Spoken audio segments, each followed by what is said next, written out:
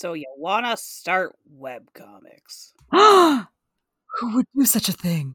Gasp. My art ain't good enough for webcomics.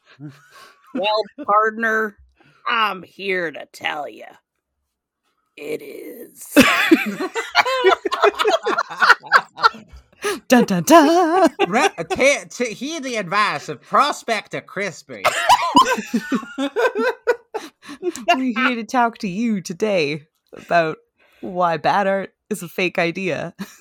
Heck yes. I'm Crispy, and I do webcomics. Are your pronouns web and comics? Oh, yes! 100%. I'm Rennie. I use she, they pronouns, and I make the webcomic Kate Blast. And I'm Verathane. I use she, they pronouns as well, and I make the webcomics Chiralt and Witchwood. But for realsies, Prospector Crispy does believe, like Cowboy Thane said, bad art is fake, and there's no such thing as quote-unquote the bad art in relation to starting the comic when you feel you gotta. There is an asterisk where it's a little more complicated than that, but we can jam about it. Yes. Today. You're invited to this jam. Come on and jam. Come on Welcome and to slam. jam. So what do you think when someone says my art is stinky and I feel like I have to be like the best professional artist to start a webcomic? So I had this as a big mood for the longest time, where in the series I was trying to start before I started working on Cape Blast, like I think I started at 3 different times, and I was like, no, it doesn't match up to what everyone else is doing. I have to get, if I'm not good right now, then I shouldn't bother. And it's, to me, like, the first thing I think of is, I'm like, you're cutting yourself short, because we've said this on so many different episodes, but the best way to learn how to make webcomics is to make webcomics, and you're gonna have to start somewhere to learn. And yeah, sometimes, like, what it looks and feels like may look vastly different than what your peers are making, and that's okay. That's part of your journey, is learning. And like, you're not expected to just pop into existence and be able to poop out a manga. Like, you can't do that. You have to work yourself up to it. So by whenever I hear that, it's just, you're stopping yourself from taking the step you need to learn to get better by saying, I'm not ready to start. You know, sometimes I think about like this kind of phenomenon that is kind of really, really creeped up in like the creators' circles with creating stuff like webcomics, art in general, whatever.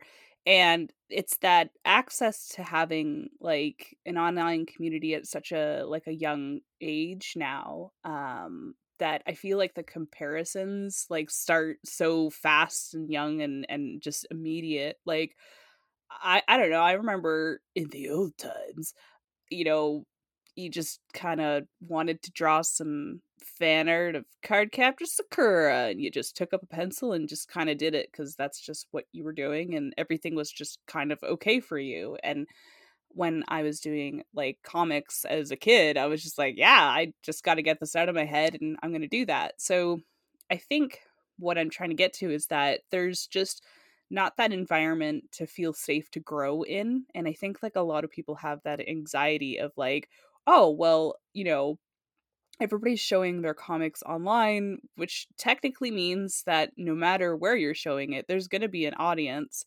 numbers and whatever, regardless. And you always feel like, well, there's, you know, user Wolf Dog 420 over there just really making some good art. Like I should be at Wolf Dog's like kind of level to do that stuff. And then, you know, the comparison kind of starts, and then you get into that spiral of like, I'm not actually good enough. Or But the thing that you might not know is like maybe Wolfdog user like 420 is actually a professional artist who's been in the game for like 30 years or something like that. Like online communities can be very like it seems like you're all in the same pool together, but you kind of you don't actually know what everybody else's journey has been to get to where you see them now in their artistic career. I remember when I was growing up and on DeviantArt, like a lot of a vast majority of people didn't post what their age was. So it was very easy as a 15-year-old to just assume, oh, these are other 18 to 25-year-olds. Because what 50-year-old is out there drawing anime girls? Ha ha ha. So it's very easy to like sort of plant that mentality that, oh, these people just were that way, because you're not really seeing behind the screen. You're not seeing the work that they did to get where they are, or even how long it took them to get there. And it feels poopy because like one of the really cool things about doing webcomics is like webcomics have like that cool learning curve that you can see over the years, because how it's released serially, like, you know, the growth in someone's art is obviously going to change. And when people have this like mentality that it has to start really really polished at the beginning because they need the readers and it has to look professional and stuff like that, which we'll get into really soon about platforms and stuff like that, it cuts, you know, that opportunity to just post it as you go and learn and grow and whatnot. And you know, that's where the assumption comes when someone has quote unquote bad art, where it's just like, I'm never good enough and this is never going to get readers because it's not marketed professionally and blah blah blah. I think one of my favorite things when I read webcomics is even when I just start a webcomic, because most of the time it loads on like the most recent page. So you get to see, okay, this is what their art is now. And then you click the first and you get first page and you get to see just how far that creator has come. I find all of those comics that are like that extremely inspiring, because it's like, wow, this person worked their butt off and has improved so much. And like, and I see that in my own comic too, where I click the original first page and I'm like, oh God, I made that, and that was only 2 years ago. What?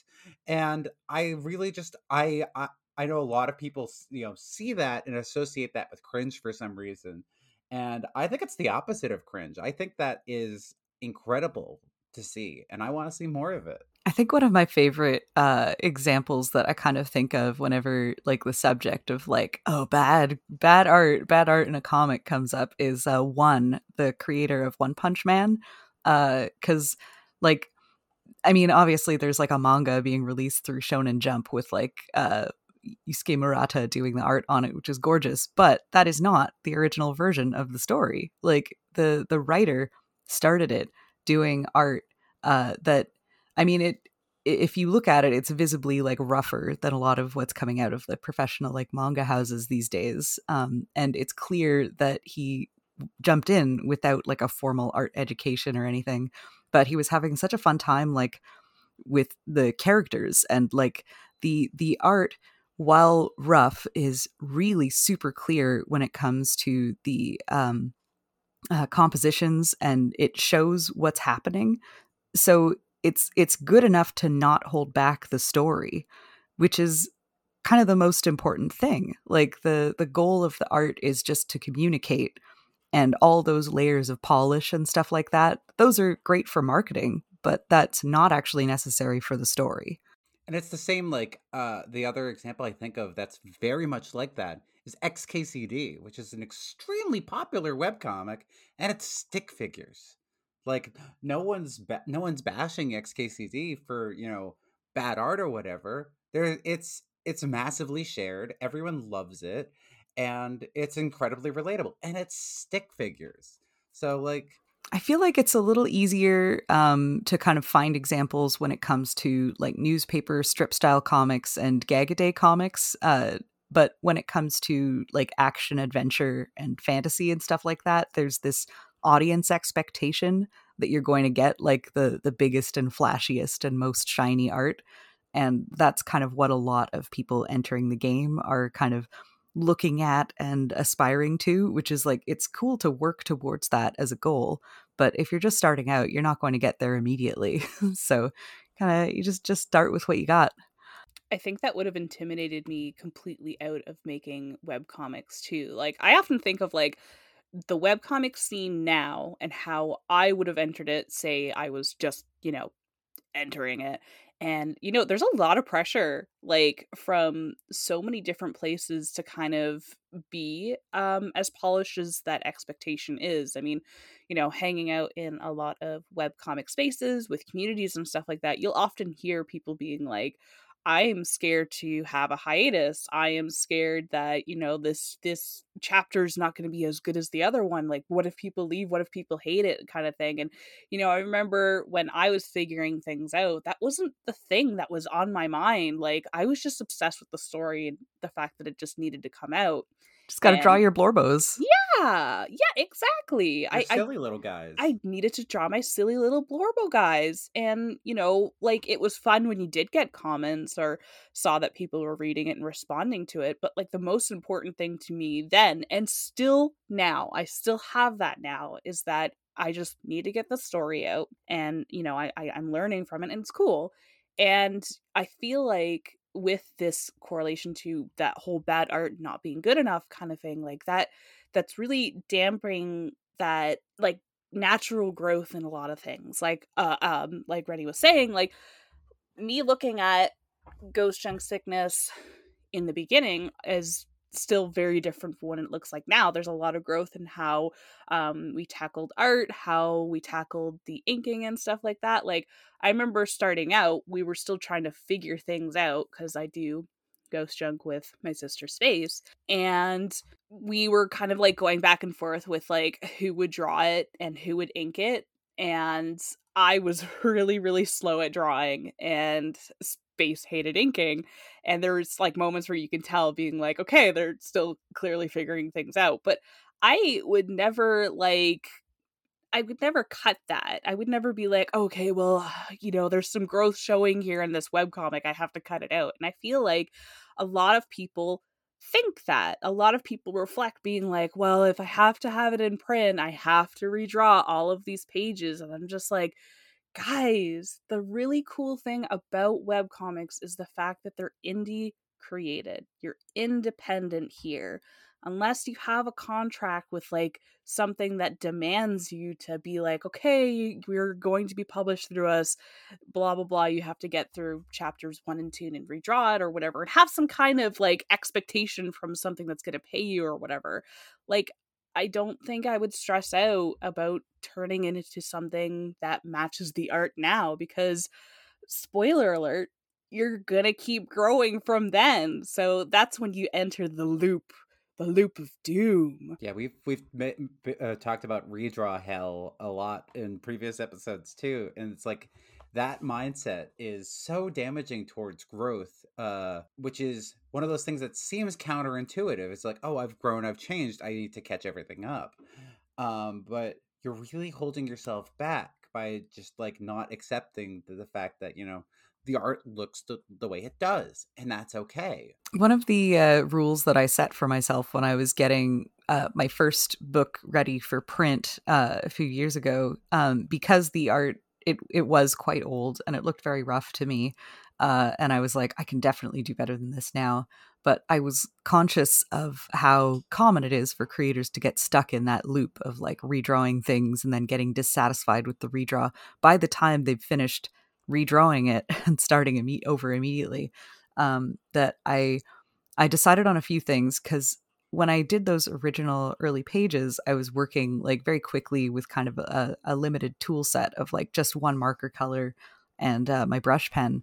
And I was like, I'm just going to keep using those same things, and I'm going to have like a time limit for myself where I can't spend more than 40 minutes on a panel, so that I could get it done kind of quickly. Because like I know that I'm not trying to turn this into something like crazy, super polished or unbelievably detailed or anything. I just want it to be a volume 1 that I can feel proud of. So I had these, like the whole process, it actually went very quickly. I think I redrew like something like 30 pages in about a month. So, I mean, it got it out of the way, and I could move forward with the printing and feel good about the final result without entering entering that loop territory, because I wasn't trying to make it incredible. I just wanted it to look good to me, good enough, basically. Yeah, I just finished getting my volume 1 together too, and it was very much a case of like I set similar rules for myself where it's like, for me it was, I'm not going to redraw it unless I it is no longer canon to the story, or if it's now a plot hole. Like, so I've made that, so I've gone back and I've redrawn, like, I think 6 pages from the original chapter 1. Um but that was it, and I left the original art in, because I'm like, I work a full-time job. It takes me the whole week to crank out 3 pages, so I need to be respectful of my own time, and that's the biggest thing. And I'm like, I've already told myself that my biggest goal is I want to finish this before I turn 40, and I can't do that if I'm constantly redrawing the dang thing.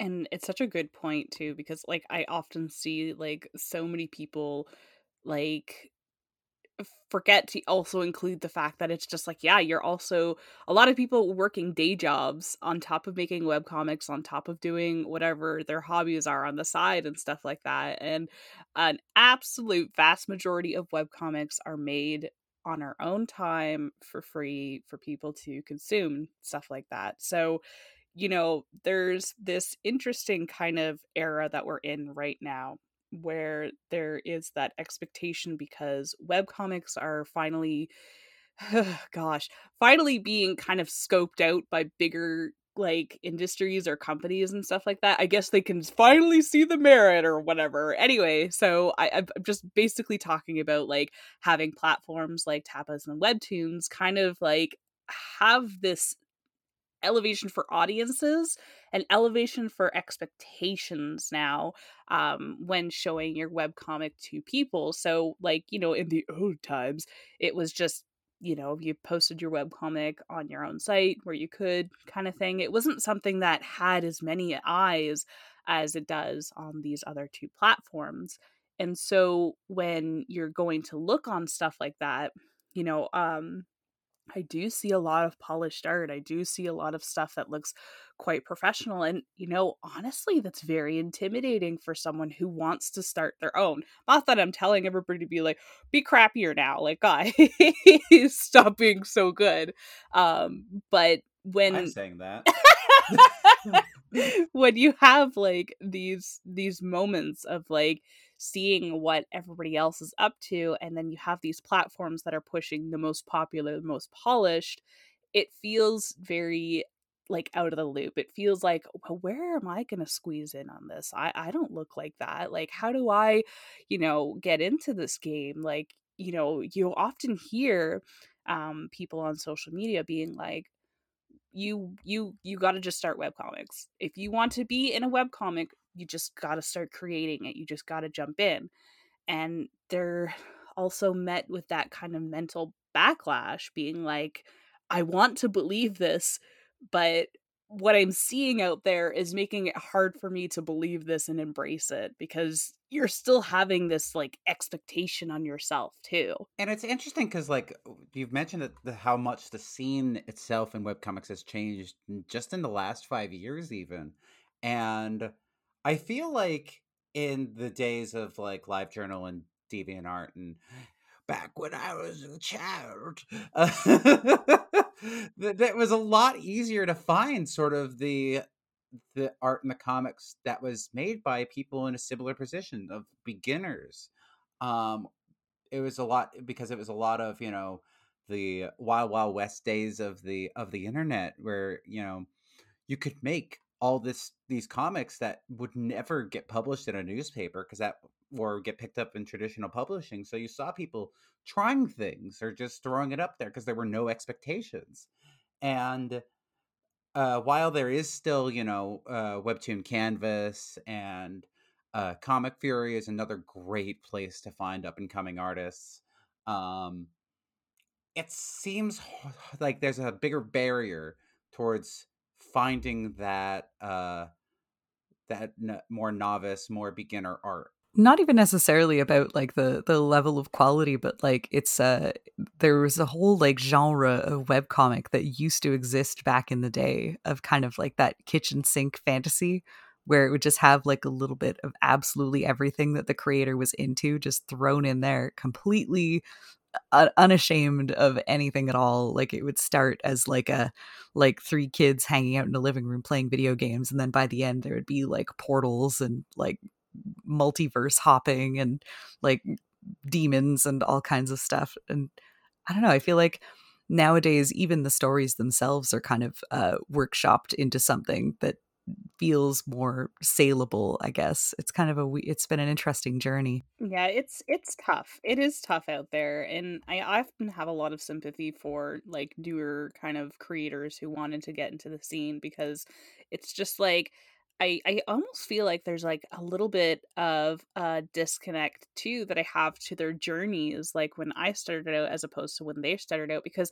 like I said earlier, like I'm often reflecting like what I would do in this environment now. Like what would I do in this kind of scene where you do have access to platforms like giant monolith friggin' webtoons and tapas and stuff like that, where you can possibly, and this is a big possibly, because webcomics are insanely frustrating in that it's a lot of luck and kind of gambling some of your success because there's so many, but you could possibly take off. And it's just like, I've seen the goods and the bads to it. I've seen the lot of social pressure that kind of comes with it, and it all boils down to your worth as a creator, as an artist, and stuff like that. And I think that it's tough. It is so tough to kind of think of where can I start in webcomics that were just so like open and accessible to everybody. And I'm feeling like there's almost these meetings of two different worlds with published content versus like creator indie stuff, and again, the expectations just kind of follow with that. Yeah, definitely the scene has gotten a lot more pro since when I got started, and you could kind of do absolutely anything with your art. I do kind of want to mention one sort of exception to the like there's no such thing as bad art thing, which is that it is possible for the art to not support the story. And there's kind of two ways that this could happen. Like, one is if it's not clear what's actually happening in it and readers can't follow it. And that's still something that, like, every creator will get better at just by virtue of doing it. So I wouldn't let that in itself like scare anybody away. But there is another kind of problem that can start to happen as creators lean into more developed styles, which is that it's also possible for the art style to not match with the story that they're telling. Like, if it's a very intense and dramatic or like horror story, and then it's got like I mean, it's hard. Sometimes the disconnect can be really cool and be intentional, but there are cases where it doesn't necessarily feel on purpose, and it's just like, this is the creator's style, and now a story is happening that is a bit at odds with it, and it can be a little tough for readers to kind of sink into the story if the art isn't really selling the tone, I guess. And we talked about that a bit in the aesthetic episode, that there's got to be like that kind of purposeful intention for the art direction that you're going for to match the tone, like Thane said, and the story itself. Because you can have a really jarring effect when you do want to go for something that's actually like a really deep dark horror that like explores some of the things, and then the style is just like